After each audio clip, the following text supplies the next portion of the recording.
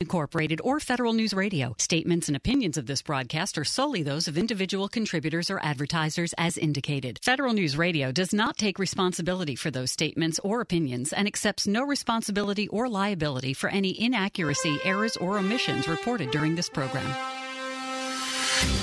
This is the Business of Government Hour, a conversation about leadership and management with government executives and thought leaders who are truly changing the way government does business.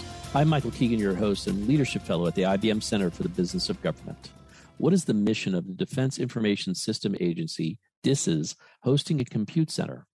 How is the HaCC transforming the way DISA does business? And what does the future hold for DISA's Hosting and Compute Center? I'll explore these questions and so much more with our very special guest, Sharon Woods, Director of the Hosting and Compute Center at the Defense Information Systems Agency, DISA. Sharon, welcome to the show. It's great to have you. Thank you so much, Michael. I really appreciate the chance to talk about the Hosting and Compute Center. Well, that's great. Let's start off there because I'd like to understand the history and mission of DISA's Hosting and Compute Center. How does it support the overall mission of DISA? Sure. So the Hosting and Compute Center was established last year, October 1st, 2021, and that was part of a larger reorganization underneath DISA. In terms of supporting Lieutenant General Skinner's vision for the agency and the strategic plan, he is very much focused on speed. He calls it velocity of action to win. And so, the Hosting and Compute Center, what we affectionately call the HaCC, we've really taken that to heart. And so we set up an action plan that lays out our vision, our mission, our strategic goals, and the intent is that nests underneath the 5 lines of effort that he laid out. So the HaCC's vision is to be the provider of choice for hosting and compute for the warfighter, and our mission in line with that is to provide best value hosting and compute solutions. That's wonderful. Good context. So to do that requires an organization. I was wondering, how does it operate? What are the specific duties and responsibilities as the director? So maybe you could give us a little bit more about how your organization works. Sure. So as the director, I am very much focused on transformation of our people, processes, and tools so that we get at that North Star, at that vision of being the provider of choice for hosting and compute. I have a lot of trust in the workforce. I think it's important to trust the workforce to do their job day to day. It's not my job to get in the weeds on those day-to-day taskings. I'm really trying to lay out the vision for the organization so that we can transform and be that provider of choice. So from a people standpoint, I'm looking to empower the workforce. I want them to be the ones engaged, driving the mission forward, feeling connected to the mission. Part of that is continuous learning. So one of our strategic goals is getting after the technician of the future, appointing a senior training champion so that we can do that gap analysis and understand what do our people need so that they can be the best versions of themselves in a professional environment.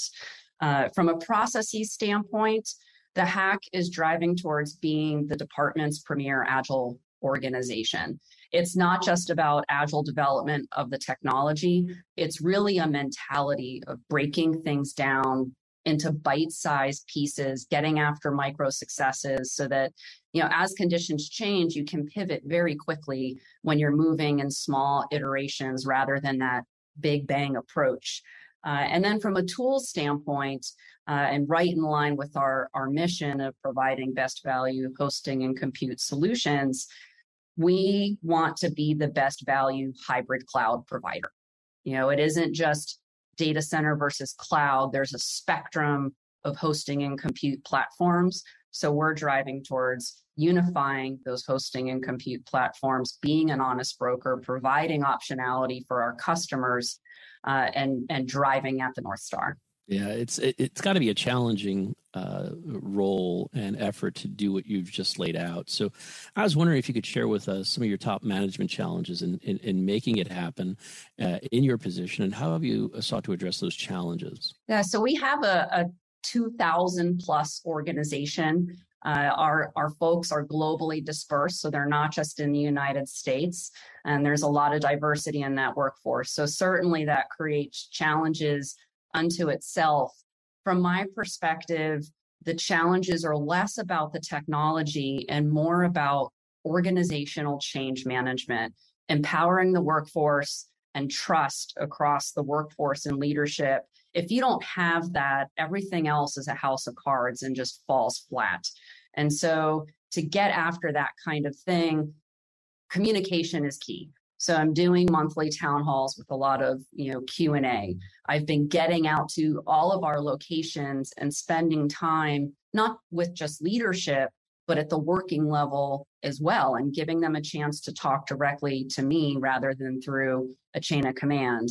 And we also have an automated anonymous suggestion box. So if folks aren't comfortable with their name being associated with something, there's a very easy way for them to go online and make a suggestion. So from my perspective, the more that I can help the workforce connect with the mission, the more that becomes a springboard for the HaCC to achieve its vision. So, Sharon, since taking over your role as director of the HaCC, what has surprised you most? So one of the things that really surprised me was that the strategic goal the workforce is most excited about out of the 10 that we laid out is driving towards technician of the future. I wasn't sure if people, are comfortable with what they're doing, they want to keep doing what they're doing, and they don't want to rock the boat. Well, I have found the complete opposite, that people want to expand their skill set beyond their current skills, that they want to collaborate more and be more integrated across the board, across the entire organization, not just in their silo. And so, that requires a lot of energy and commitment from our personnel, and they're really stepping up to the plate and asking for a lot in that area. And so we're doing our best to meet them in the middle. Could you tell us more about yourself, your career path, and more importantly, what has gotten you to this new sort of leadership role? So I had a bit of an atypical career path. I actually started out as an acquisition attorney specializing in information technology with the Department of the Navy. What I found as I connected with the mission more and more, I really wanted to be in that decision maker seat and drive towards mission success rather than being, kind of limited to being an advisor. But that's a really big jump to make. And so I've been very fortunate to have a number of key mentors throughout my career that really helped me make that transition. And then on top of that, I'm really highly motivated to drive towards mission success for the warfighter. My brother is in the Army National Guard. My father was enlisted in the Navy. I grew up around the Pentagon, so the military has been a pretty persistent presence in my life. That's interesting. And with that context, given the fact that you're a trained attorney, that you were in the procurement space, and now you're leading this sort of on the edge, if you will, changing culture, really. How do you lead? Can you tell us a little bit more how you lead, and given your career, what are the characteristics that make an effective leader? So I mentioned this before, and I'll say it again. Trust between leadership and the workforce is the key to everything. I am driving towards substantial change for us to really take what we've been doing and fundamentally reestablish how we're getting after the technology and delivering it.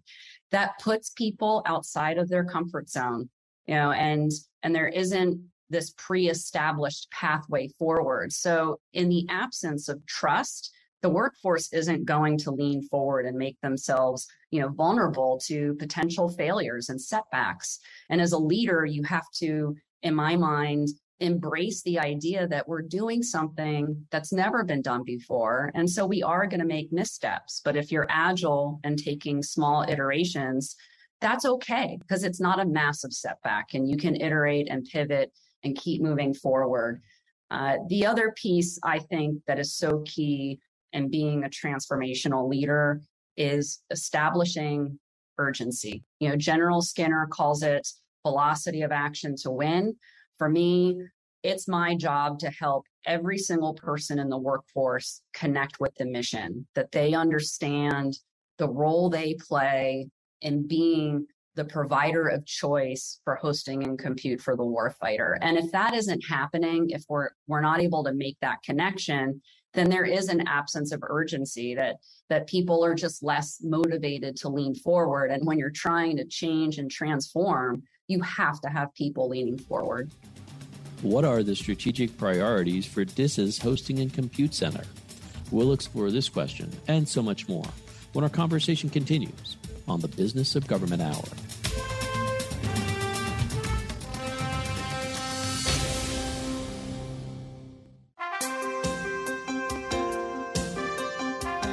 This is the Center This Week, highlighting the latest trends and best practices for improving government effectiveness.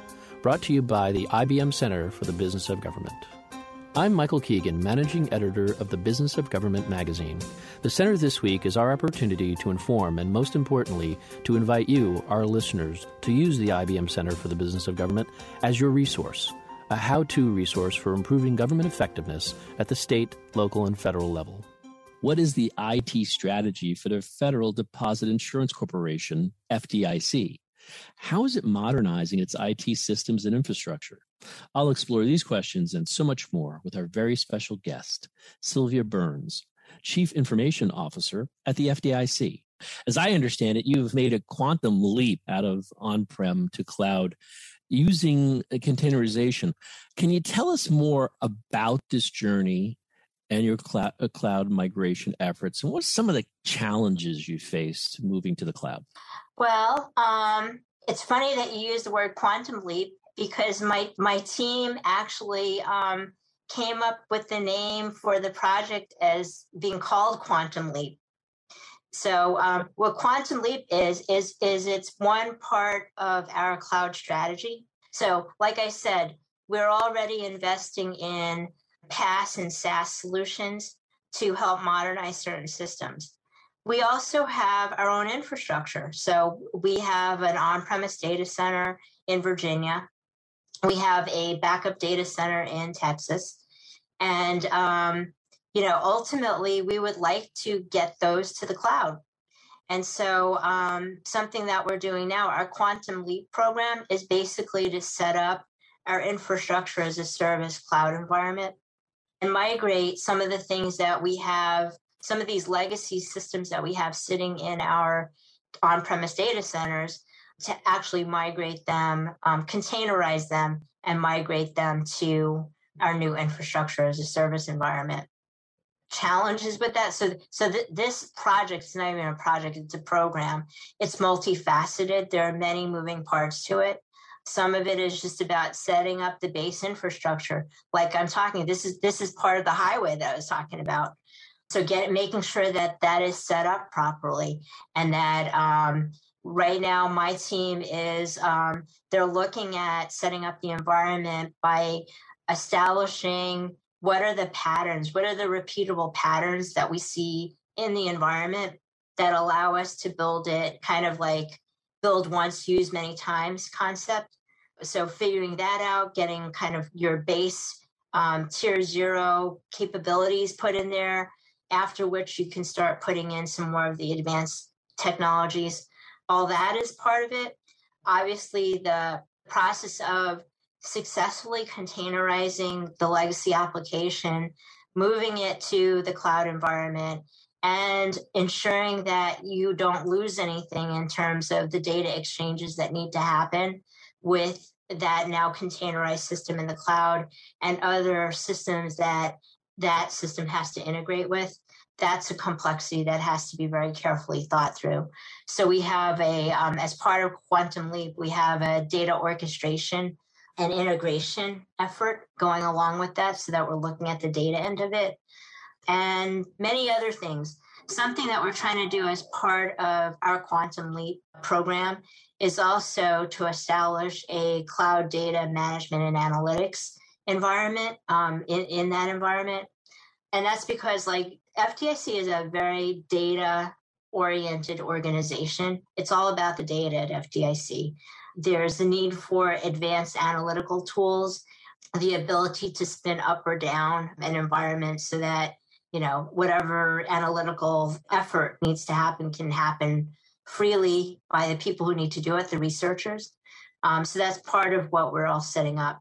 But like I said, we have to do all the right things to plan and build the highway for all the things that we want to use it for over the next few decades. And from there, then it'll be in use, it'll be solid and secure. More information on this and other center resources is available at businessofgovernment.org. There you will find how the business of government is not business as usual. For the IBM Center for the Business of Government, I'm Michael Keegan, and this has been The Center This Week. To support government financial performance and accountability, financial systems must meet certain standards, and relying on outdated financial systems inhibits progress. ERP vendors are encouraging clients to move to the cloud and consider new technologies such as robotic process automation, blockchain, and AI to enhance financial productivity.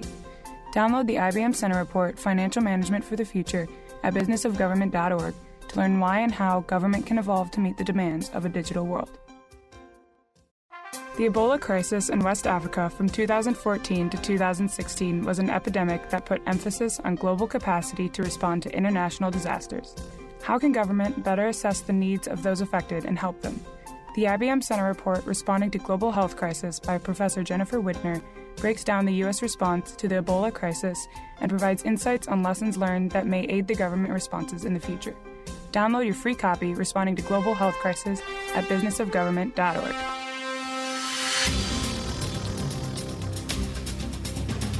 Welcome back to the Business of Government Hour. I'm Michael Keegan, your host, and our guest today is Sharon Woods, Director of the Hosting and Compute Center, the HaCC, at the Defense Information System, DISA. So I want to transition. You mentioned in the previous segment, Sharon, the vision of the HaCC. And I'd like for you to sort of delve a little deeper and maybe outline some of your key priorities for the HaCC over the next couple of years.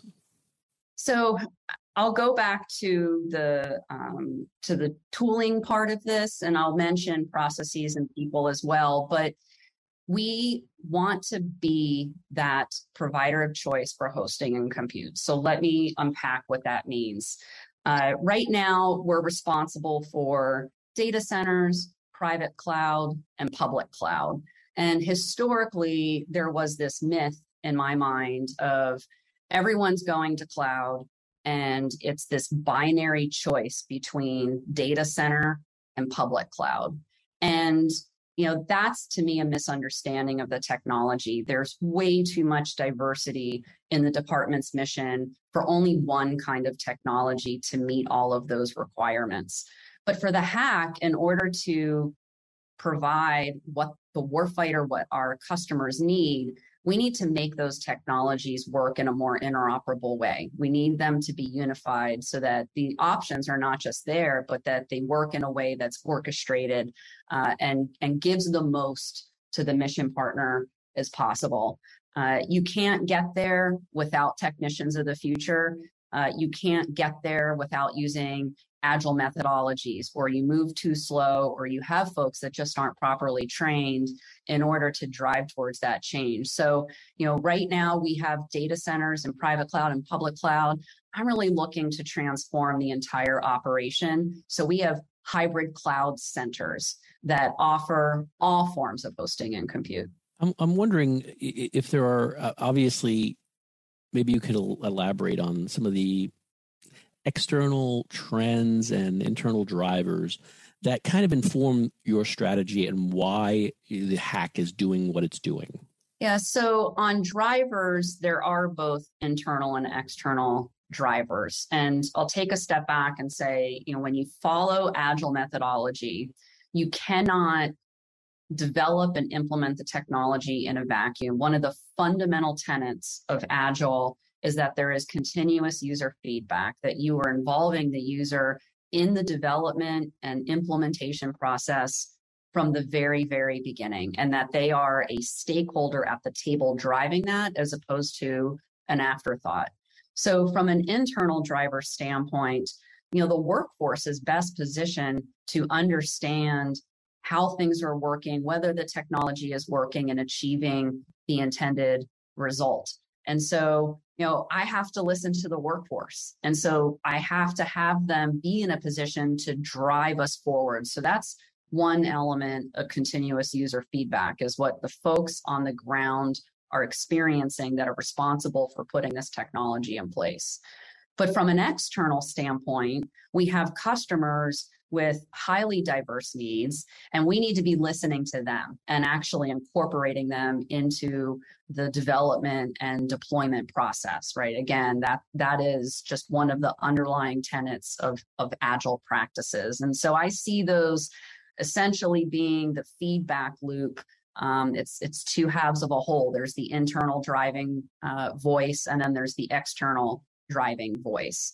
In terms of kind of external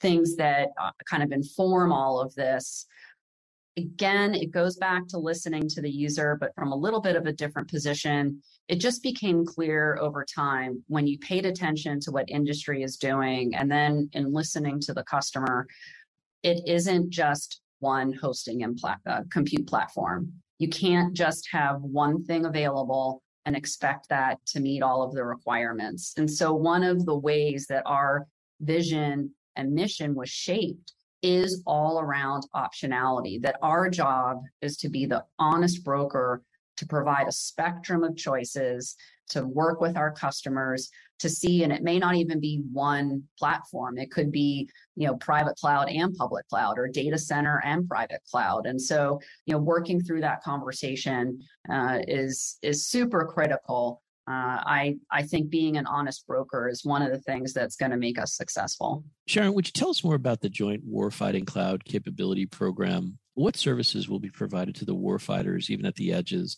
Any status on the program you'd like to share to date? Yeah, so right now, the Joint Warfighting Cloud Capability, or JWCC, acquisition is in the process of that evaluation and getting to contract award. So as I'm sure you know, I can't discuss the procurement specifics, but that said, I certainly can delve into the requirements and how we got to where we are. So JWCC is the effort subsequent to what was JEDI Cloud, for those listeners that remember JEDI Cloud. It was a single award, IDIQ, and it got kind of mired in litigation. The technology changed over time during that entire process. And the department, I think, was continuously introspective and doing that market research to understand what makes sense. So when we started it in 2017, the multi-cloud orchestration capability was nowhere near what it is today. And it just became clear that we needed to pivot our acquisition strategy and focus on awarding contracts to multiple vendors so that we can reap the benefit of all those different capabilities. In terms of the scope of JWCC, it includes all classification levels, so unclassified, secret, and top secret.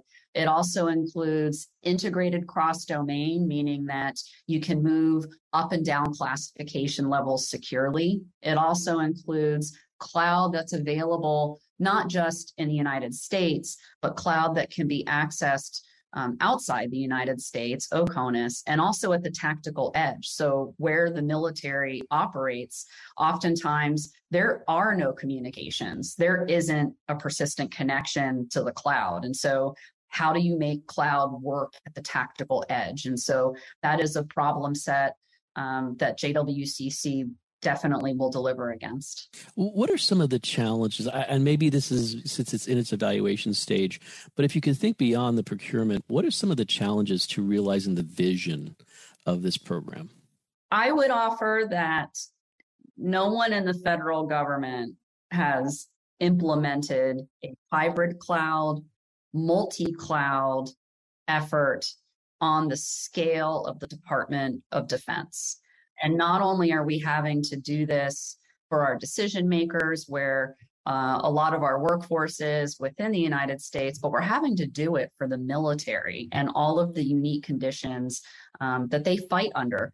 And so I think, that's certainly a challenge, but that's okay. Again, the hosting and compute center is all about change and driving transformation. And so that is a problem we want to go after, and we will deliver it against it. I'm really confident partnering with our industry partners, with those cloud vendors, that we're going to get this done. Sharon, you mentioned a couple of times the term or the phrase technicians of the future, a technician of the future. I was hoping you could elaborate for our audience. What do you mean by that? How did you come up with that kind of that kind of idea concept, and what are you doing around workforce enablement? Yeah, so technician of the future, it is about taking a historical mindset and moving it in a different direction. So historically, a lot of the disciplines around hosting and compute, if you think about database or server or even sort of software development, there were groups of workforce specialized in that discipline, and they worked in their area. And so it was very stovepiped and very siloed. The technology changed. The technology became a lot more fluid, right? Between hybrid, so interactions between data center and cloud, and then with multi-cloud, you have to have a workforce that's comfortable with operating in all of those different technology domains, not just one particular area. So technician of the future is really about upskilling the workforce. It's about helping them expand beyond their discipline so they become not just multidisciplinary, but then also operate in a cross-organizational way. I feel very strongly that one of the keys to transformation and change is what I call spontaneous creativity, where you get a bunch of folks in a room with different skill sets. They come from different parts of the organization, and it creates this kind of primordial goo where all of a sudden different ideas pop out that probably wouldn't have happened otherwise. So technician of the future is not just about skilling them, but it's about positioning the workforce to interact in a way that maybe they weren't before. So, following up on that, how are you, Sharon, working with your end users and customers so that to anticipate and ensure your solutions and services meet their needs and improve their mission readiness, which is essential? And once again, I'd really like you to tell us more about how you're leveraging sort of the agile method in making this happen. Yeah, so I think one of the important factors in leveraging continuous user feedback is using automation to do that, because our customer is the entire Department of Defense. And so, collecting that data only manually and trying to triage that manually is completely unrealistic, especially to operate at speed. So we have been using Salesforce to collect all of those different customer interactions and some of the key themes. And what the technology lets you do from a customer relationship management standpoint, it can apply analytics across all those different engagements. And so common themes, common problem sets start to emerge, because we have to be able to synthesize, what is relevant to a vast majority of the department, because we are an enterprise provider and really need to hit as much of the customer population as possible. So there's a strategy you see around, whether it's multi-domain and I want to talk about the joint all-domain command and control vision that DoD is pursuing. I was wondering if you could just give us a high-level overview of what this actually means to the layperson, and how critical is a robust cloud computing fabric to realizing the vision of JADC2? Yeah, so JADC2, or the Joint All-Domain Command and Control Initiative, is all about interoperability of our C2 system. So all across the globe, the department collects data, processes data, and gets data into decision makers, into the hands of the warfighter, so that they can execute the mission, right? So that's C2 system, but there's many of them and they're quite disparate. And so JADC2 aims to create interoperability so that data collected in whether it's various places or different types of data, that we're able to correlate it and make better decisions, more informed decisions and quicker decisions. In order to do that, in order to do something with all of that diverse data that is scattered across the globe, you have to have a global hosting and compute fabric upon which that data sits.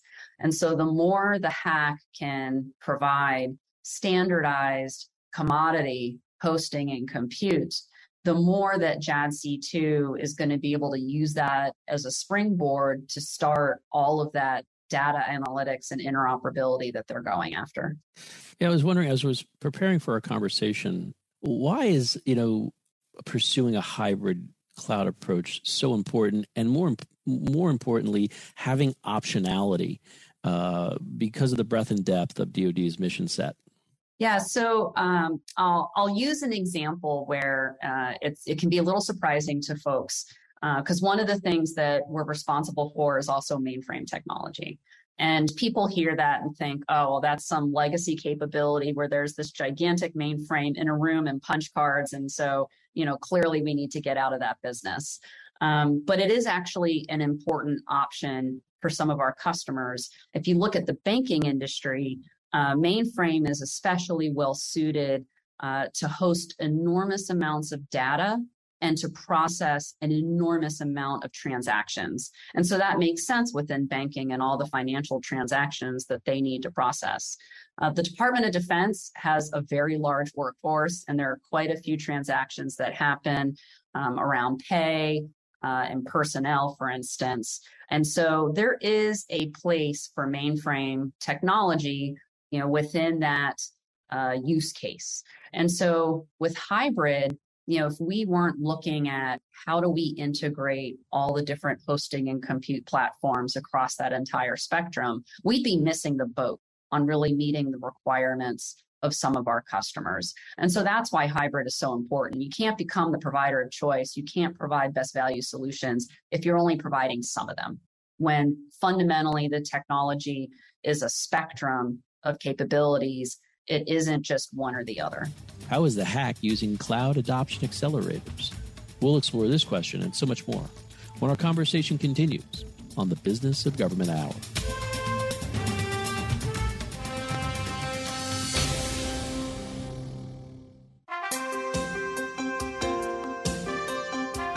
This is the Center This Week, highlighting the latest trends and best practices for improving government effectiveness. Brought to you by the IBM Center for the Business of Government. I'm Michael Keegan, Managing Editor of the Business of Government magazine.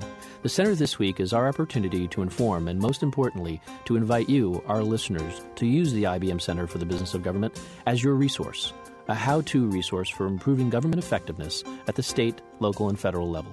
First up, Moving to the Cloud, an introduction to cloud computing in government by Professor David Wild of Southeastern Louisiana State.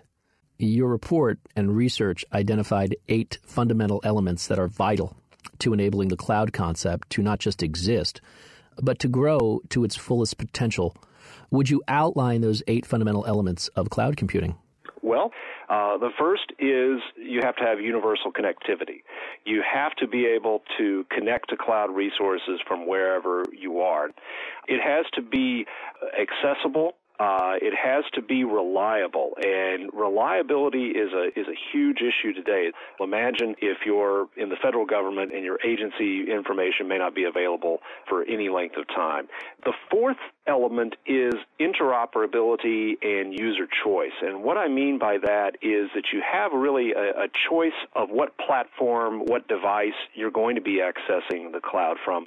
What that means is that I can access the same computing resources, see the same interface, be able to have the same computing power regardless of what type of machine, what type of operating system, or where I'm located. From a value perspective, what that also means is the shelf life of our computing resources we're used to today in our businesses and in government and in our personal lives. The day you take the computer out of the box, it's out of date. Well, with cloud computing, that's not going to be the case, because as long as you have the web browsing capabilities that are current, you can access the most current versions of software. And it really also rolls into the fifth element, which is security. There's kind of this mentality from an IT perspective that if I hold the data within my organization, it's going to be more secure than if it's located off-site. Well, as we've seen with disasters and so forth, you need to have that redundancy built in.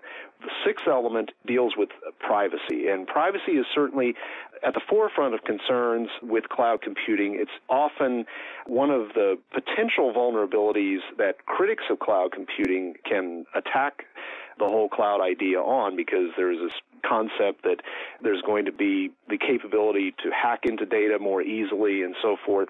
What we find is that oftentimes we inflate our organization's own security capabilities, and by doing so, we kind of fool ourselves into saying we have a much more secure environment than our competitors, than our other agencies, and so forth.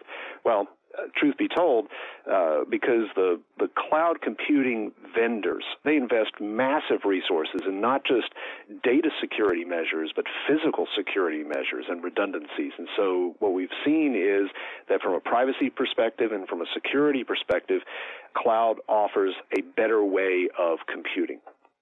The seventh value deals with the economics, and as we've talked about before, computing resources can last longer via a cloud model. We're not having to buy and procure every server, every bit of capacity that we ever need.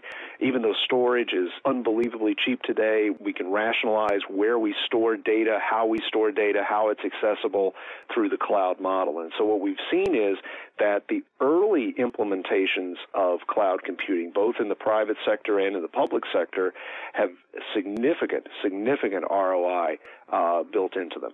The final thing is sustainability. This is a little bit of a concern, and one of the reasons that there sometimes is more of a hybrid model of cloud computing where, well, I'm going to engage with an outside vendor for cloud storage, for programs, and so forth, but I want to maintain some resources on site.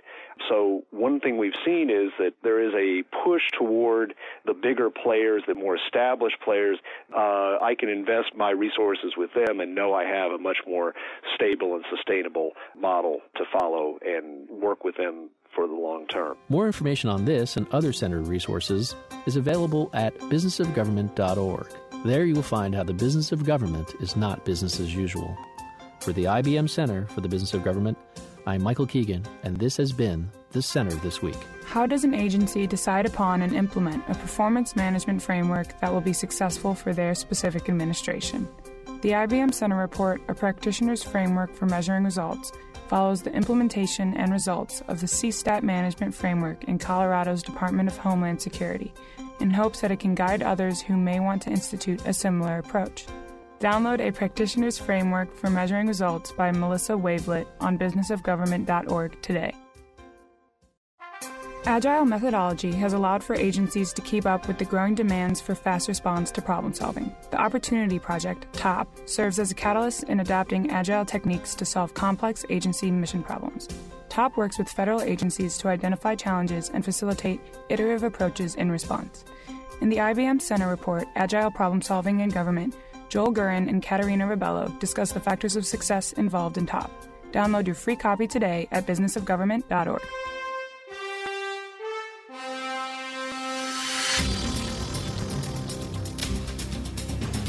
Welcome back to the Business of Government Hour. I'm Michael Keegan, your host, and our guest today is Sharon Woods, Director of the Hosting and Compute Center, the HaCC, at the Defense Information System, DISA. I want to switch gears a bit to some of your early successes, and where I'm going with that is the container as a service offering that you guys have stood up. Can you tell us more about it, and what are the tools that consist presently for folks to leverage? Yeah, so containers as a service was something we kicked off, right away. We were stood up October 1st of last year, and in November, we actually kicked off the Containers as a Service initiative. So I think for the most part, folks in this area are familiar with Kubernetes or containers and that idea of kind of having a box, if you will, that applications sit inside. And that's a very modern, standardized technology that is most often associated with the cloud.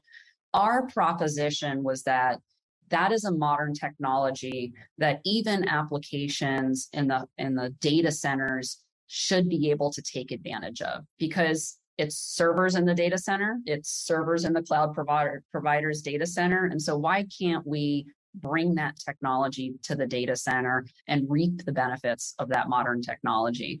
One of the philosophies or one of the constraints that I put on the HaCC is that we don't start new projects unless they can get from ideation to delivery of a minimum viable product within 6 months. And that is, very aggressive, but very doable. And so Containers as a Service was started in November. We delivered the prototype and working with our first customer in the March-April timeframe. So we certainly hit the date that we were striving to achieve, but we picked out a very specific use case, and this is really important for Agile. You have to have a narrow scoped use case, or you bite off more than you can chew, and you try to do too many things at once. So we picked web servers. We said, you know what, rather than manually standing up a new web server and putting all the security configurations on it every single time for every single website, with container technology, you can do it once and then in an automated way push it out to all of those different websites. So when there are updates, you're updating in one place and then pushing it out, and you're achieving speed. And by using containers, they have so many security benefits right out of the box rather than us manually setting that up. And so we've seen immediate benefit from that. We have been working with a time and attendance system that has a public website as our first use case. It has been successful. And so now we're looking at taking all of those lessons learned, improving the capability, and then looking at, all right, what are some additional use cases we can get after so that we start broadening the scope of how we can use CAS. That's great. Thinking about this project, how does it exemplify in your mind the unification of modern technology and the data center hosting and compute kind of angle? Yeah, so not only was the technology hybrid, where you're taking a modern cloud capability and putting it in a traditional data center, but the workforce was also operating in this hybrid model, if you will, because I have cloud experts, I have data center experts, and typically they don't work together. But for this particular technology, challenge that we were going after, I took some of the cloud experts and had them serve as consultants to a team that actually came out of the data centers. And so together they learned and got up to speed on how container technology works. And then that data center workforce was able to layer containers in the data center. So I'd mentioned before what technician of the future, there's the multidisciplinary aspect. And I will say for that data center workforce, they were upskilled. They did learn new technology that they hadn't been exposed to. But that's also the nature of cross-organizational behavior, where you bring folks together in an unexpected way and then have these results that are more than the sum of their parts. That's a great point. And the next program I wanted to talk about was the HaCC infrastructure as code efforts. Would you tell us more about that, some of the benefits of having this service? Any updates in terms of the cloud adoption accelerators that you're pursuing? Yeah, so, it's important, for the HaCC to be that provider of choice. We have to do more than just offer the spigots of commercial cloud, for instance, if you will, or data center or private cloud. We need to be offering enterprise accelerators so that we can help our customers ingest those capabilities as quickly and as well as possible. One of the efforts that we did to be one of those accelerators is infrastructure as code. So IAC takes what we discovered in working with customers as a multi-month, multi-week, I'm talking 38-week process to set up an environment in the cloud, layer on privileged identity, put the security policies in place. That alone was taking, 30 plus weeks. And we were able to shrink it down to 2 to 4 hours. And the way you're able to do that, the way we did it was using the platform services within the cloud providers, suite of capabilities, and it in an automated way, almost what we call, push button, get banana, where you set it up so that it can set up that environment, and then it does it in an automated fashion. And obviously the economies of scale, the speed, the benefit that you get with that is huge just from the time constraint alone, let alone it creates consistency. It's all pre-configured. And one of the things we did was get as much of it pre-accredited as possible. And accreditation can be a pretty painful process for those folks that are familiar with it in the department. And so for customers to be able to take that capability and know that they've already had a portion of the security requirements approved is huge in terms of getting that into production. So we initially started with AWS and Azure, and we have 3-year authorizations to operate, ATOs. So those are 3 years long, but then we expanded it into Google, and we've been working with Oracle. So again, it's all about optionality and giving our mission partners, our customers, a chance to figure out what works best for their particular requirements. So, Sharon, how do you build a work culture that values data as a strategic asset? And what are some of the key challenges to transforming DISA towards a more data-centric culture that really helps your efforts as well? Yeah, so I think for some of the specifics, I would defer to our acting chief data officer, Caroline Kaharski. But I will say, and it's not too dissimilar from JADC2, which is all about this enormous amount of data scattered across the world that we're trying to take advantage of and have operate in a more interoperable way. You can't do that without that global hosting and compute fabric. So outside of C2 systems, the department certainly has a very large corpus of data that goes beyond C2 systems. And so DISA does have a CDO office, and they're really driving that data strategy forward.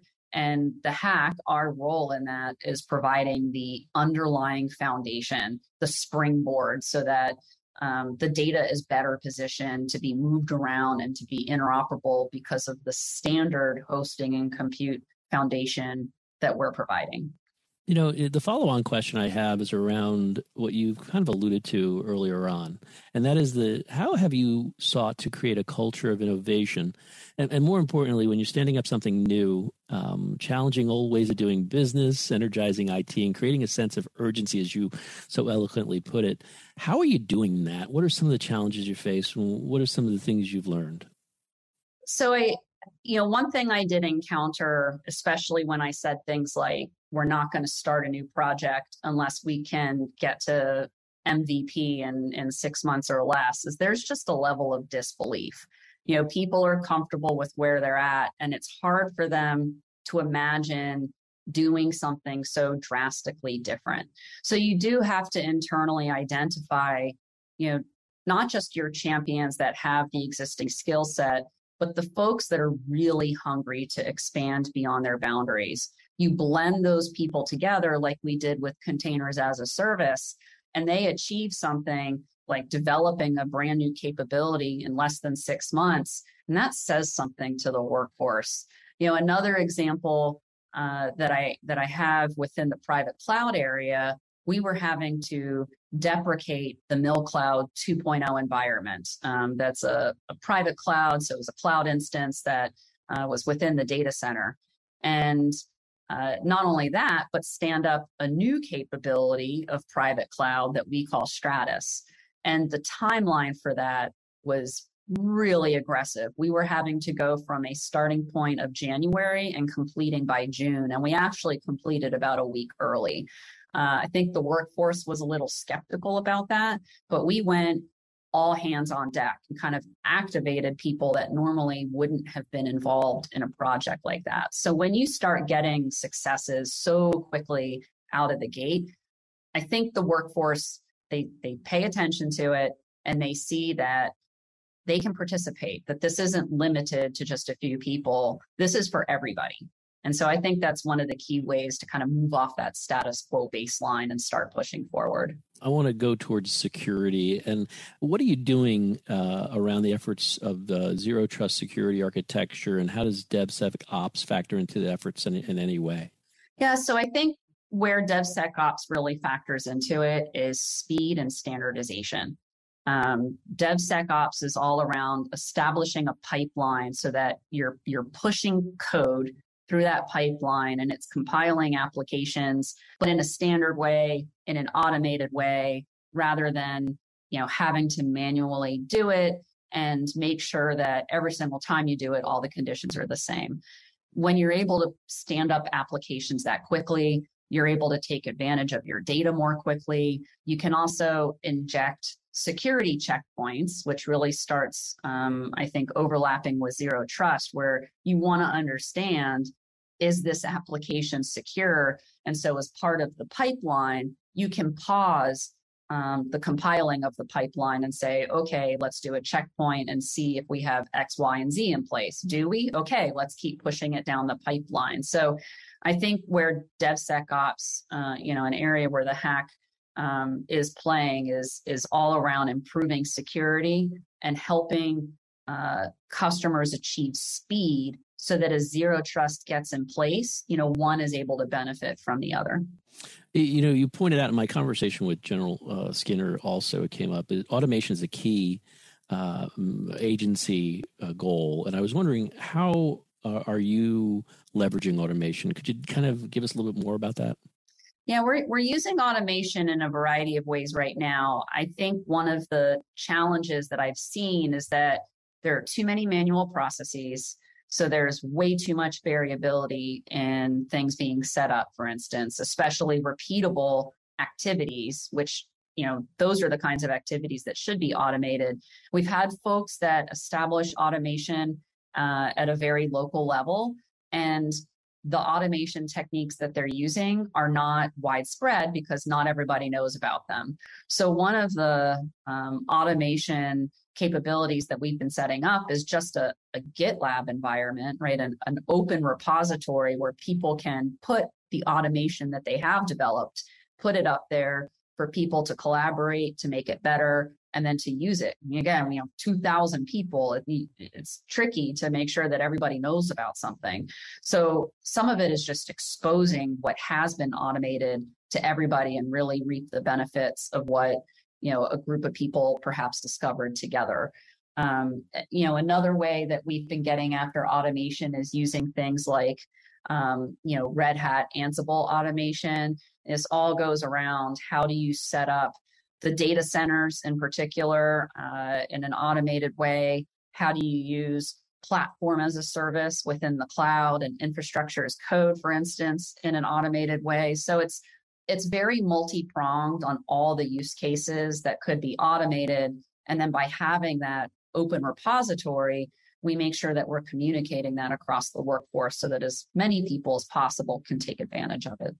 And Sharon, you're doing a lot of really innovative things in a very complex environment, complicated environment. I'm wondering, are there any other key accomplishments you'd like to highlight?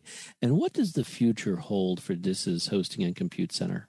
Yeah, so I mentioned MilCloud 2, and certainly that was a huge success. One of the other successes that we've had, and it delivered on that 6-month period of time, is a tool we call ADAP, but what it is an automation tool so that in order to get into the cloud environment, it's more than just setting up your cloud environment. You have to actually be provisioned into it. And then there's this whole government process of, placing task orders and processing the finances and everything around that. So one of our big successes was developing the tool that automates that process so that we do have speed to mission. Because if you have a contract like JWCC and a contract award, but no ability to bridge that gap from an awarded piece of paper to setting up an environment in the cloud, you really haven't done anything but set up a piece of paper. And so, that is also a success. Just fundamentally at its core, we are an action organization. We set up our action plan. It has 10 strategic goals. We have objectives within those. All of them are operating on very tight timelines. We're holding ourselves accountable for hitting those milestones, not just the 6-month milestone, but also looking at quality and speed at a higher level too of the strategic goals are pretty broad. And so how do you break that down into chunk-sized pieces? So I think for us, the future holds continuous change. Some areas I'm excited about is tactical edge and OCONUS cloud. I think that's an area where the department really needs more than what it has right now, especially when you have initiatives like JADC2 happening. But I'm excited to get after all of it. I think maybe one of the challenges is controlling my appetite for change. So, before we close, I would like for you to maybe tell us maybe 3 takeaways you want our listeners to know about the HaCC. So I think the biggest takeaway I would love folks to really internalize is that we're honest brokers. We're not trying to push people into any one particular area. We are trying to make the technology work in a way that makes sense, and then work with our customers to help them figure out what kind of technology they want to consume. And we're listening to them so that we know where we need to go moving forward. What new things do they need? How do they need things to be operating? So really the most important thing I would say is that, the HaCC is an honest broker, and hopefully that came through in the conversation. Another big takeaway is empowering the people and technician of the future. The HaCC is not just focusing on technology. We're focusing on our workforce, because that's how we're going to be successful. Trust amongst leadership in the workforce. That's how we're going to be successful. So you can't get after delivering the technology without having an empowered workforce in place. And then the other one I would mention is speed. We are moving fast. We are using agile methodologies across the board and trying to refine those more and more. So, honest broker, optionality and speed to capability, and using agile. That's great. I was wondering if you could give some advice. What advice would you give someone who's thinking about a career in public service? Go be a bureaucracy hacker. That's what I would say. You really have to believe in the mission and connect to the mission, because there is a lot of bureaucracy in the federal government, and it can be very disenfranchising. You encounter a lot of barriers, and you have to be really hungry to move forward. We have to get better at our processes. We have to achieve more speed to mission. And so for folks that are looking to get into public service, I would just ask that you come hungry and ready to hack the bureaucracy, because that's what we need. That's a wonderful way to end. Sharon, I want to thank you for taking time out of your busy schedule today to join us and tell us more about DISA's HaCC, but I also want to thank you for your dedicated service to the country. Thank you so much. I really appreciate that.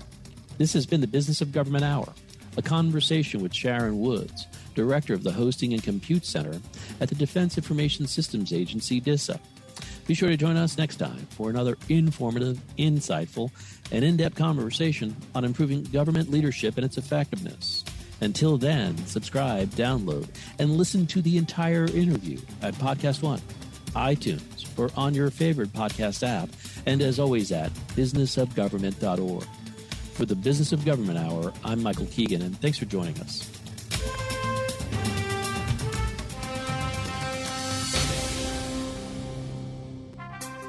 How can government best use big data to transform decision-making, public services delivery, and communication? The IBM Center report, Integrating Big Data and Thick Data to Transform Public Services Delivery by Yan Ang, presents 5 recommendations for public managers introducing the concept of mixed analytics, urging thick data, meaning qualitative information about users, to be presented alongside big data to improve government decision-making. Visit businessofgovernment.org to read more.